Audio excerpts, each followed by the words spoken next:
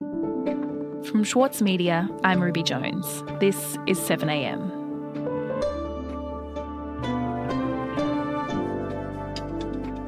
In Britain, a special advisory body has taken the politics out of climate change.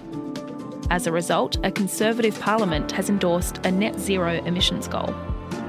In Australia, a new bill proposes we set up the same system here. Today, Paddy Manning on whether Zali Steggall's approach could end the climate wars.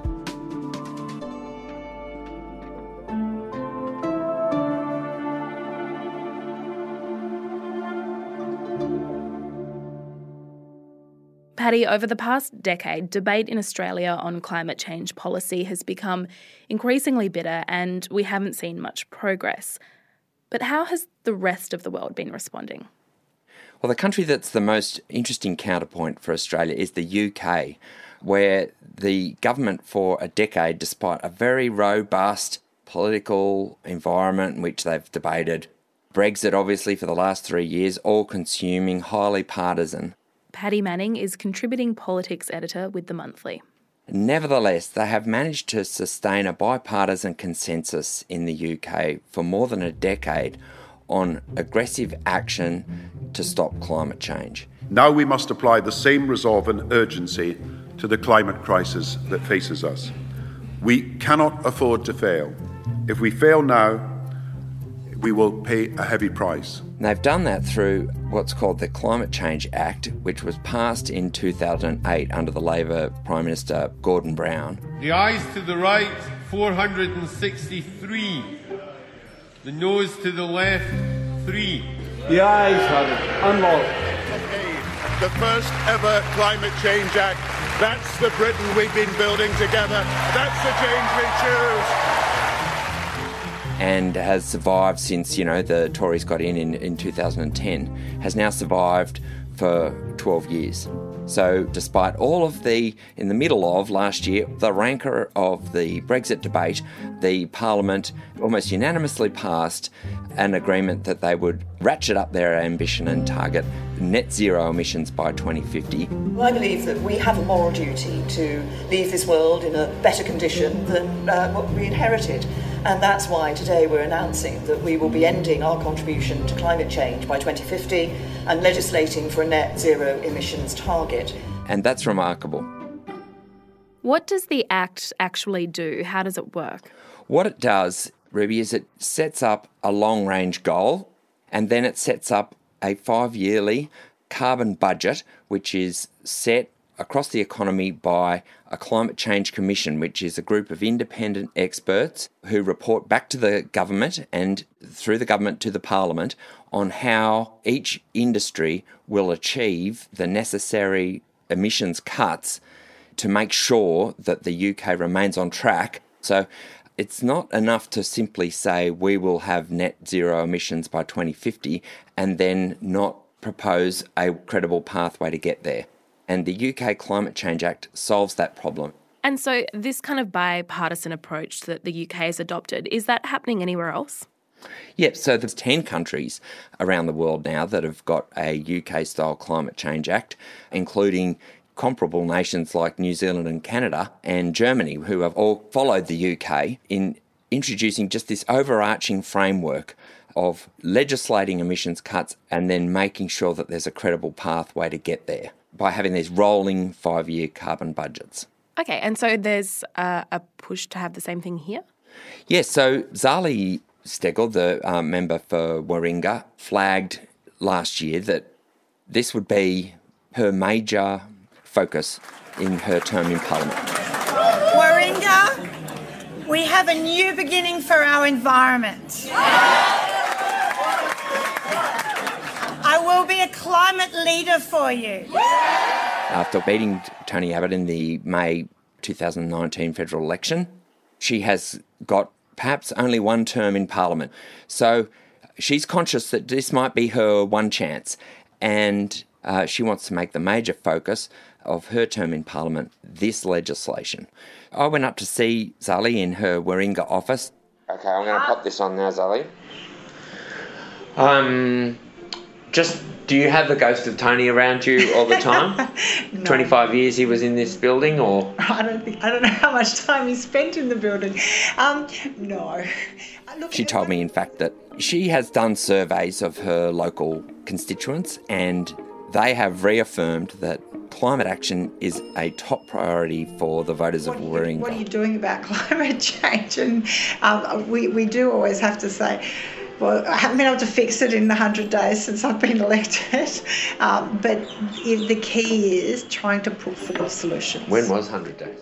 And so she's going ahead, pressing ahead with this Climate Change National Framework for Adaptation and Action Bill, which she plans to introduce towards the end of March. And can you tell me a bit more about the bill? Yep, so the bill is almost a direct copy of the UK framework.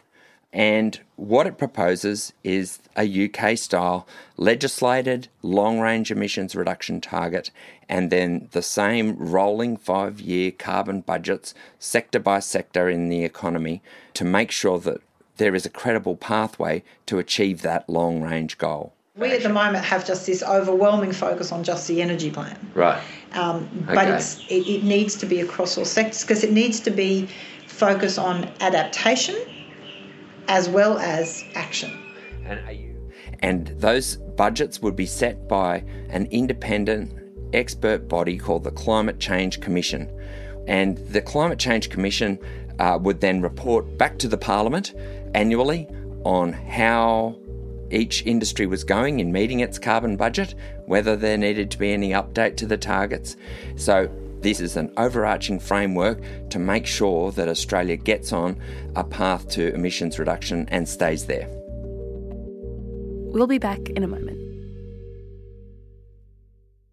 The Every Moment Matters campaign provides accurate, evidence-based information and advice about alcohol, pregnancy and breastfeeding. It has been created by the Foundation for Alcohol Research and Education and endorsed and funded by the Australian Government. Alcohol use during pregnancy can lead to fetal alcohol spectrum disorder, or FASD, a lifelong disability. So make the moment you start trying the moment to stop drinking. Visit everymomentmatters.org.au to find out more. With award-winning news coverage and reviews, the Saturday paper is essential reading for everybody. For a limited time, subscribe to a year of our quality, independent journalism, and you'll receive the Saturday paper's stainless steel coffee cup, made in collaboration with Fresco, for free. Subscribe from just $2.10 a week. Simply visit thesaturdaypaper.com.au/offer. The Saturday Paper. No hot takes. Paddy, we're talking about Zali Steggall's proposal for an independent body to advise the Parliament on climate targets, much like the one that's already operating in the UK. How could a bill like that pass here? A little bit like the same-sex marriage debate, Zali is hoping that the government will allow a conscience vote. This is an issue that I feel strongly should not be partisan. There are certain issues that need to transcend that, and I believe this is one of them. So I will be pushing for that, for a conscience vote. That requires so that those moderate members particularly of the Liberal Party, who have signalled that they do support climate action, might be able to vote freely in favour of this framework. And there are a number of members of the Parliamentary Friends of Climate Action from the Liberal Party. So there's around half a dozen, including Tim Wilson, the member for Goldstein in Melbourne, who styles himself as a modern Liberal and is one of the leading moderates in the Liberal Party. I believe in environmental stewardship and handing the next generation an environment that's as healthy as the one that I inherited. And what we actually have to do... And Trent Zimmerman up in North Sydney. Are you hearing from your electorate that people want more urgent action on climate change? That would be an understatement. Well, give me the statement of what's going on. Zali Steggall's neighbour, Jason Falinsky in Mackellar, the seat right next to hers. There are quite a few, if you scratch beneath the surface, there are quite a few Liberal Party MPs who do want climate action. This is an issue I feel very strongly about, and I do think that Australia must play its role in the global effort to address climate change and the bushfires. So there is new impetus, including on the Conservative side of politics, for some kind of increased response to climate change. And, I mean, obviously Zali Steggall is an independent. She's just one MP. And given how divisive climate politics has also been for the Liberal Party, what do you think the chances of something like this actually getting through are? Look, you'd have to rate the chances of, Zali getting any support from the Liberal Party or from the coalition government as being very low. But Zali's gambit here is not that the Liberal Party has got a huge appetite for climate action, but that the public will force the government into action on climate change. I'm here today because we, us kids, need to lead on climate change because the adults are failing. And given everything that's just happened over summer, our friends' houses were burnt to the ground. 300 metres away from our house, you would have to say it's not tenable for the government to just stonewall on this issue any longer. And there is a new level of concern, and it would be amazing if the government was simply to ignore it. And is there a precedent for independents to be able to push their own bills through?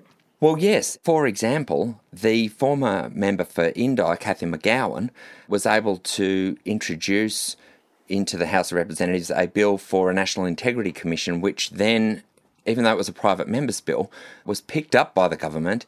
And although it'll be amended and although there's a lot of water to go under the bridge, there is a precedent for a private member's bill to be picked up by the government, debated and potentially passed. And that's what Zali Steggall is hoping might happen here. Paddy, thank you so much for your time today. Oh, no problem. Thank you.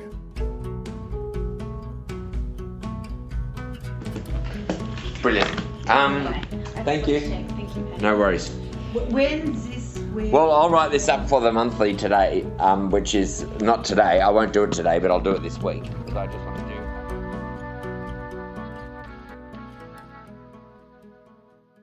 Sydney Dance Company explodes on stage with Momenta.